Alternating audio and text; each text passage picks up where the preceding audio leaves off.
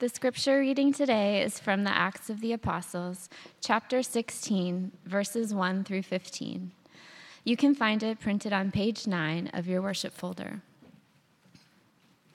Paul went on also to Derbe and to Lystra, where there was a disciple named Timothy, the son of a Jewish woman who was a believer, but his father was a Greek.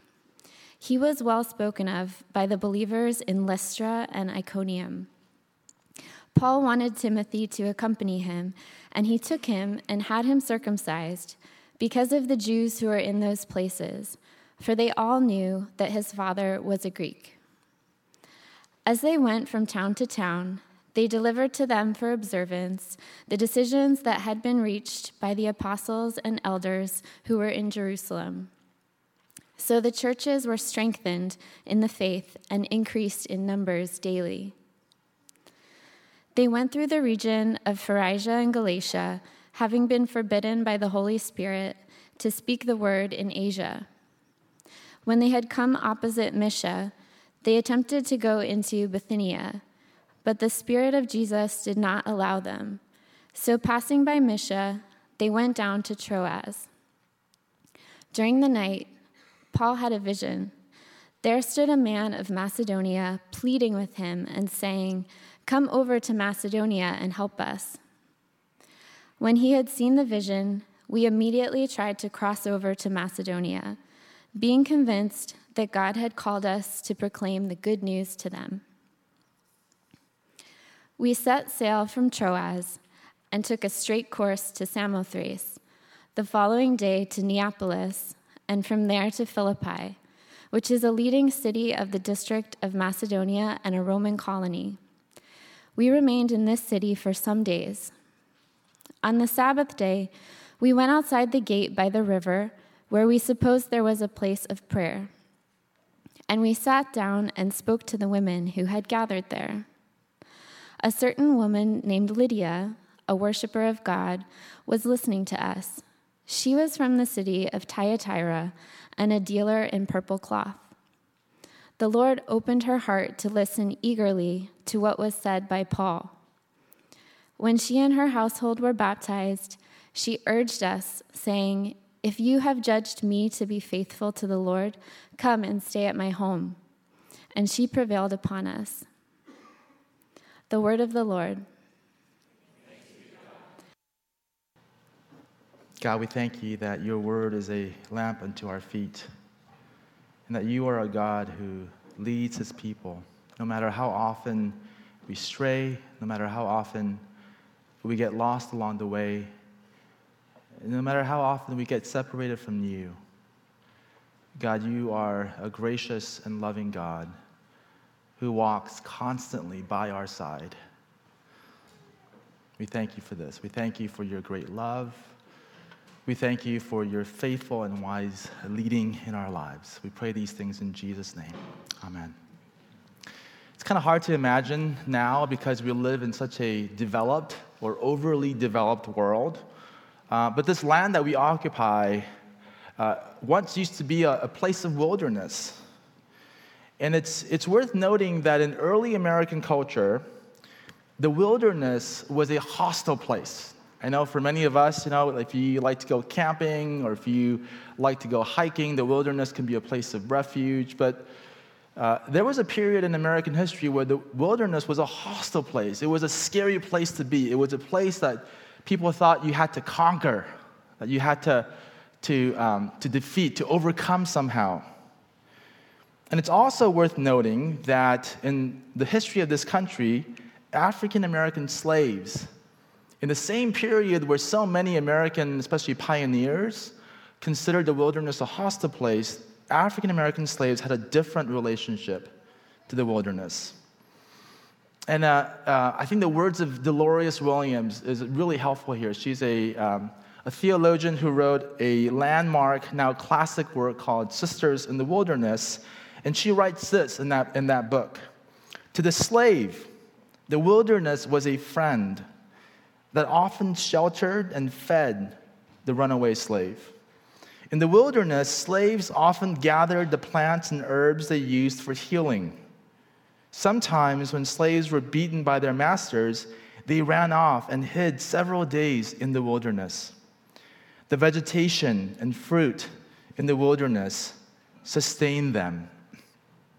And this is such a helpful image for thinking about our text today in Acts chapter 16, because, again, this may not be the first word that comes to your mind as you hear this text, as you read this text, but Paul and the other followers of Jesus are finding themselves in kind of a wilderness moment. We'll get more into this. We'll see more details about this as we reflect on Acts chapter 16. But they're really flailing. They're having a hard time figuring out exactly what it is that Jesus wants them to do. And what we see in this text is not only the disciples flailing and floundering, but we also see the disciples being led by the Holy Spirit, by Jesus, by the example of Jesus, by the words of Jesus. And so as we think about this text, let's just break it down into two subsections. The first point is this. We see Paul floundering in the wilderness. And the second point is simply this.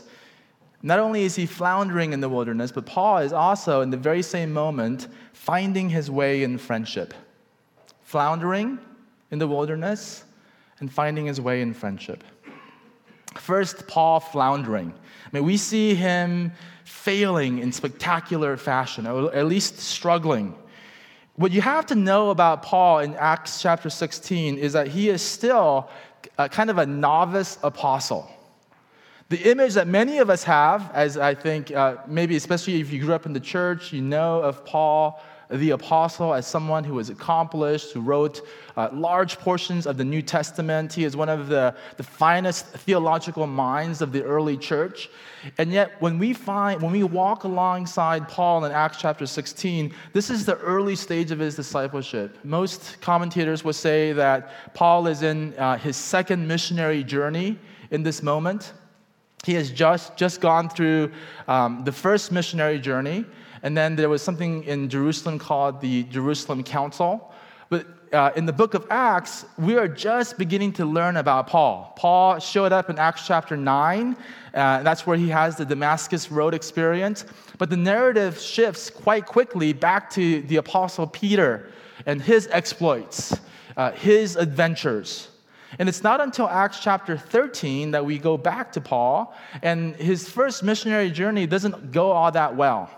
At one point, he is stoned to death by an angry mob and left for dead. And there's this amazing Jerusalem council. We'll talk a little bit more about that. But then we come to Acts chapter 16. The council is in chapter 15. The second missionary journey of Paul is in Acts chapter 16. And Paul is still figuring things out. He is a novice apostle.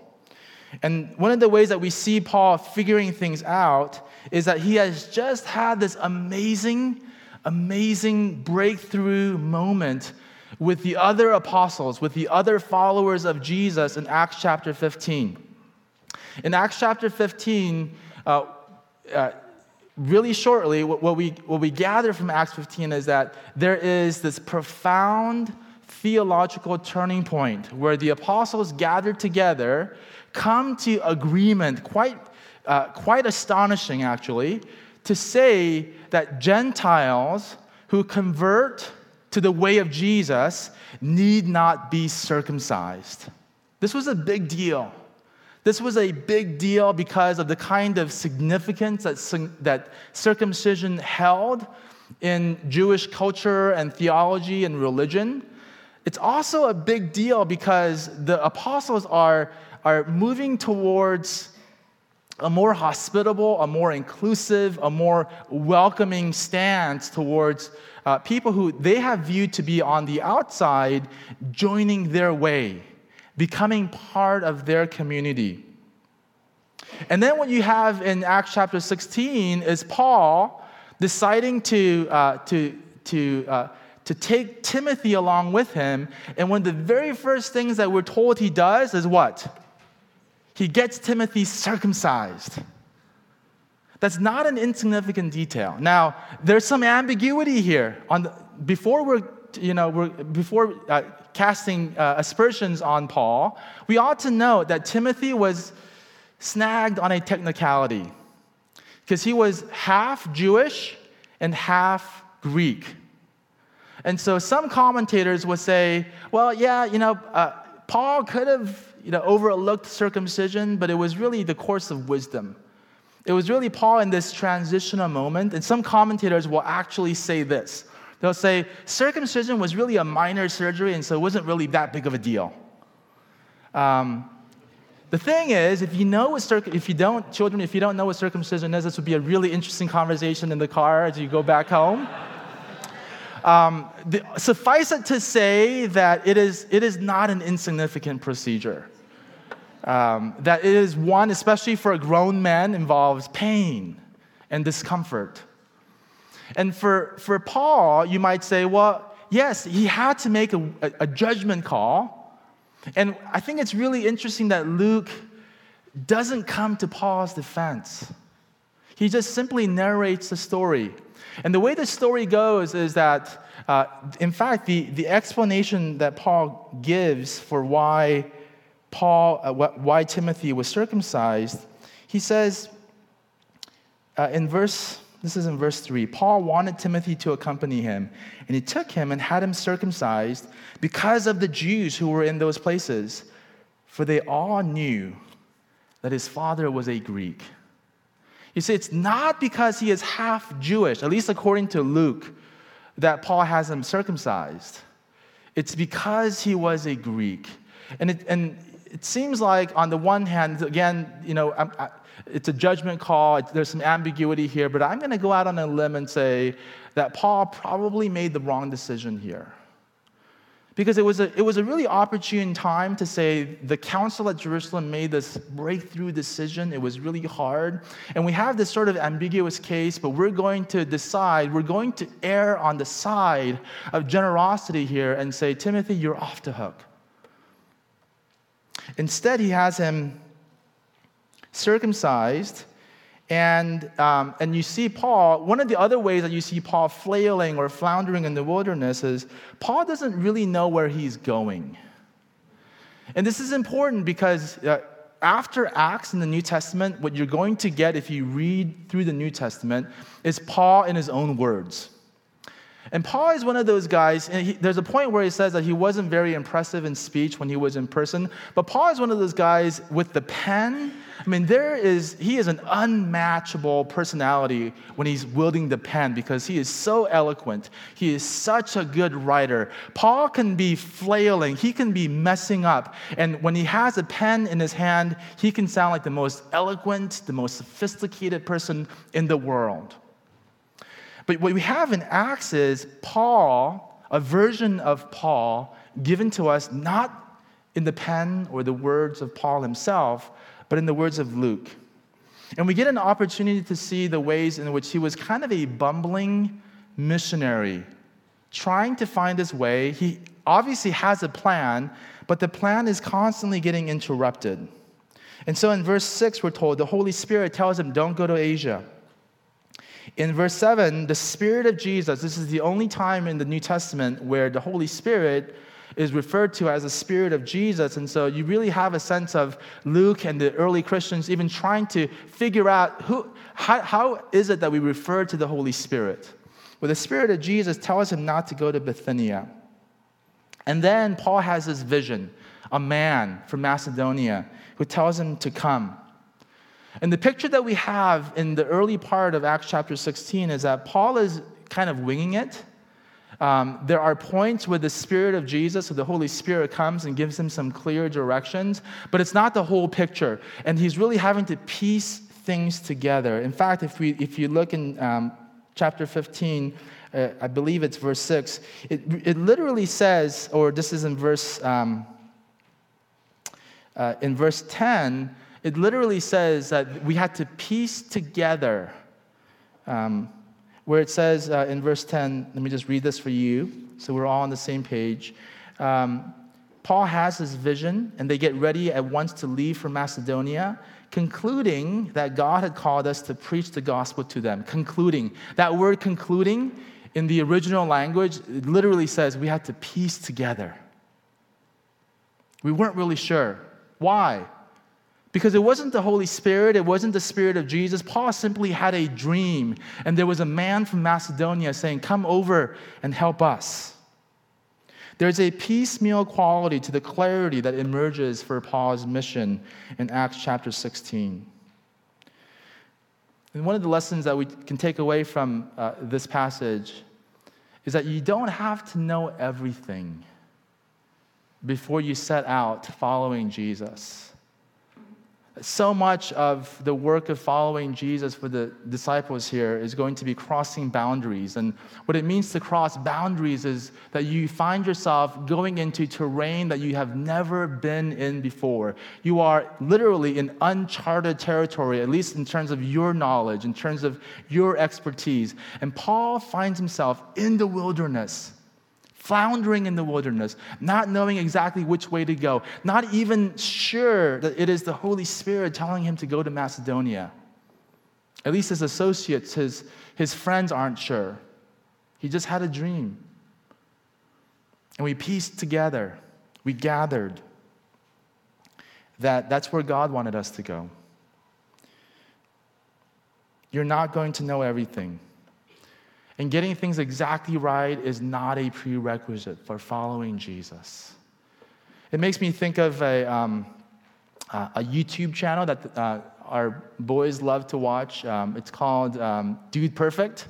It's a bunch of young men doing, sports tricks, and it's really entertaining. But there's one thing that they do every once in a while. It's called Wheel Unfortunate. And Wheel Unfortunate basically goes something like that. It's a wheel that the participants get to spin, and it's marked with, it has on it all kinds of unfortunate things that you will have to do depending on where the wheel lands. Okay, so some examples are like fly to Wisconsin for no reason. So when someone gets this, they actually get on a plane, they go to Wisconsin, they step off the plane, right, and put their foot on land in Wisconsin, and they go right back on the plane and fly back home. Or they have things like driving your car until the gas runs out. Or waiting in line at a busy amusement park, but not getting to go on the ride, actually. And our boys just love this. I think it's the most hilarious thing. And so a couple of days ago, they decided to make their own Wheel Unfortunate. And they can't do things like fly to Wisconsin for no reason. So they thought of their own unfortunate consequences that you would have to undergo. So let me just read you a couple of the ones that they came up with. Just a few. One that my wife and I particularly enjoyed was shower twice. like literally shower twice. So you shower once, you come out, you put all your clothes on, and then you shower again, right? Or they had things like wear dress clothes all day. And I was so impressed. They actually went through with some of these. And here's the thing that I noticed as they were doing it. They had so much joy on their faces. Like, they were thrilled. Like, one of our sons, he came out, he showered, he put his clothes on, and he said, hey, look, this is the moment you've all been waiting for. I'm going to shower again. and this is a kid who, even getting him to shower once is like pulling teeth. He was just loving it. Now, before you dismiss all of this as, the twisted humor of immature boys, there's a principle here I want to try and extract for the sake of the message here. And the principle here is that when you find yourself doing something for the sake of a higher purpose, the thing that you are doing, even if it doesn't seem directly related, the thing that you're doing, whether it's drudgery or hard or unpleasant, the thing that you're doing can actually feel, not so bad. Right? Like, you're not really sure why you're doing this, or you're not really enjoying it, but you realize because it is serving a greater purpose. Now, what is the greater purpose in Wheel Unfortunate? It's humor. It's just finding humor in very mundane things. And it's funny because like everyone, as they're doing this stuff, both on TV and our boys, they've got this big smile on their faces as they're on their way to shower twice. Or one of our boys last night went to bed with an underwear over his head, had the biggest smile on his face because he's like, whoa, I'm doing this, and it's so hilarious, it's so funny. And it seems like they're meandering in the wilderness, and it seems like Paul also is just lost, flailing, just completely has no idea what he's doing. And this is so important for us to observe in Acts chapter 16, because so often we take a character like Paul and we think of him as this infallible figure, like this great teacher of the Christian tradition.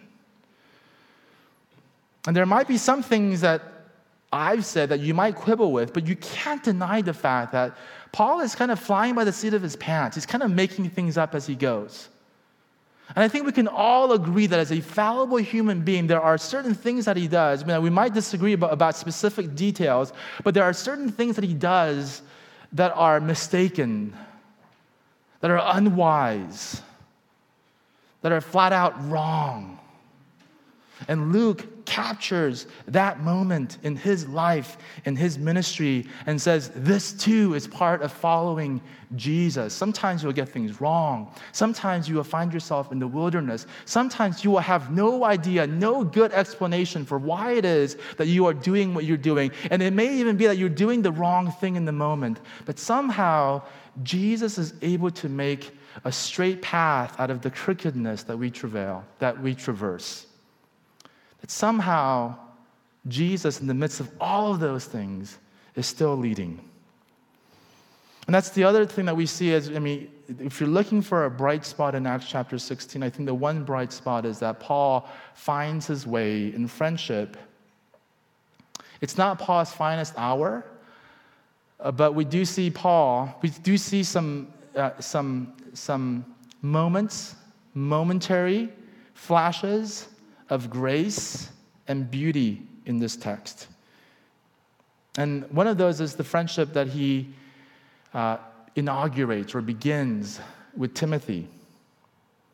Timothy, who is half Jew, half Greek, who has to undergo something that is painful, unpleasant. I mean, if you're really wrestling with this, there's a point in 1 Corinthians chapter 7 where Paul, let me read for you what Paul says in 1 Corinthians 7. And I gather this is after Paul in Acts chapter 16, where it says, was a man uncircumcised when he was called?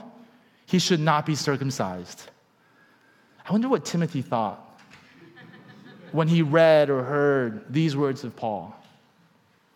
And what you see in Timothy is, now I think we have to be careful here, because I think sometimes in the course of friendship, in the course of human relationships, sometimes relationships can get coercive or maybe even abusive. And I want to be very careful not to counsel the kind of acquiescence or the kind of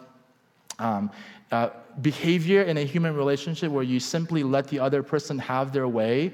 But there was something about Timothy, whether it was that he was confident in who he was, or he was zealous in his pursuit of the way of Jesus. There was something in Timothy that allowed him to endure pain and suffering, and even Paul telling him to do things that may not have cohered theologically in the long run. But there's something about Timothy's relationship with Paul that would take shape. You know, in some ways, you could, in a very cynical sense, take this as an early instance of tokenism. It seems like Paul is taking Timothy with him because he's half Jewish, half Greek.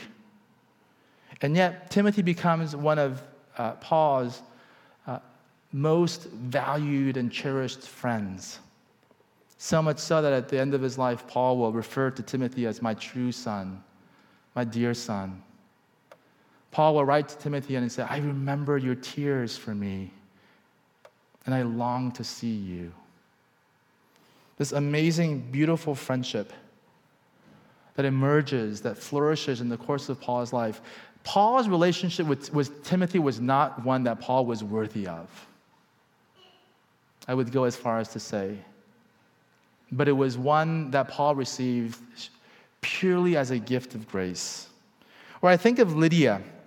Lydia, this accomplished woman, this woman who has made a business for herself, somehow has been able to find a way through a male-dominated culture and society, has a home large enough to offer hospitality to these foreigners. And Lydia, who comes to Paul and says, "If you have found me faithful, please come stay over at my house." The humility, the grace, the patience that Lydia displays. It may seem like a little thing, just simply her saying, "Come over and stay. I want to show hospitality. I have found a kindred spirit in you. I have found answers to some of my deepest spiritual longings and musings and questions, and I want you to come and spend time with me." And what Lydia has to do is she has to overlook the chauvinism, the hard-headedness of Paul. Paul, it's important to remember, Paul comes from a pretty conservative background. And so Paul is probably thinking, when Lydia says, "Come and stay at my house," Paul is thinking, "I'm not even sure if I'm allowed to have lunch alone with you, let alone come over to your house and be your house guest." And we're told in verse 15 of Acts chapter 16 that Lydia, when it says that she persuaded us, another way of translating that word might be she defied us. She persisted with us. And she said, "If you have found me faithful in our Lord Jesus Christ, then come fellowship with me. Come be my guest." And it reminds me of, we have this wonderful quote at the beginning of your worship folder that we have printed for you from Christopher Morleka, who is reflecting on the Trinity. And these are such beautiful and piercing words about the Trinity, because I think if any of you have wrestled with the Trinity, I dare say it has been about the intellectual merits or the contradictions or the logical fallacy or tensions inherent in calling someone who is one God also three persons. How does that make sense? How does 1 + 1 + 1 equal 1? Clearly there's something that you're missing here. And I love what Christopher Morleka says. Hear these words. "The three divine persons share everything in such a way that there are not three gods, but only one God. On believing in this mystery, the first thing we should have done was to imitate God. Then we would ask no more questions, for we would understand. God does not reveal himself to us for the sake of speculation. He is not giving us a riddle to solve. He is offering us life. He is telling us, this is what it means to live. Now begin to live as I do." Where I find really helpful what Justo Gonzalez says about this, reflecting on Christopher Morleka's words. He says, "Christians have made the basic mistake of approaching the Trinity as a puzzle to be solved, rather than an example to be imitated." And I believe what we're seeing in Acts chapter 16 is the Trinitarian shape of Paul's relationships, of his friendships. Where Paul, in the moment of his deepest, darkest failures, where Paul, it seems like he doesn't even know where he is headed tomorrow when he goes to bed one night. Where Paul, in the midst of some profound, amazing theological breakthroughs, seems to be backtracking or taking steps backwards. Paul, in this moment, is called into, without even knowing it himself, quite accidentally in terms of Paul's own awareness or consciousness about any of this, he is being called into Trinitarian friendships with people that he would not likely have associated himself with in his past. And he does so here even imperfectly. He makes mistakes along the way. And he does it reluctantly. But thank goodness, or thank God, that his heart is open just enough to be able to receive these amazing gifts. these amazing friendships. Paul, who is floundering in the wilderness, we see also that Paul finds his way in friendship.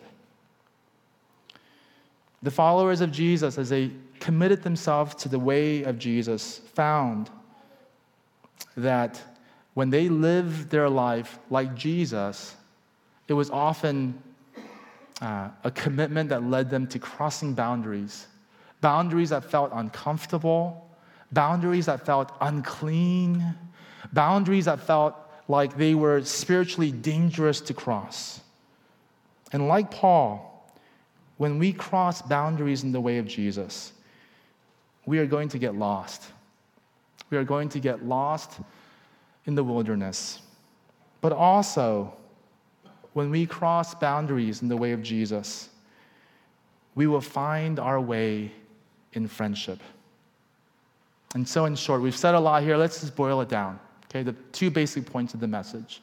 The first point, very simply, if you want to know what it looks like to do, to live, to follow the way of Jesus as we see it laid out for us in Acts chapter 16, the first point is this: get lost.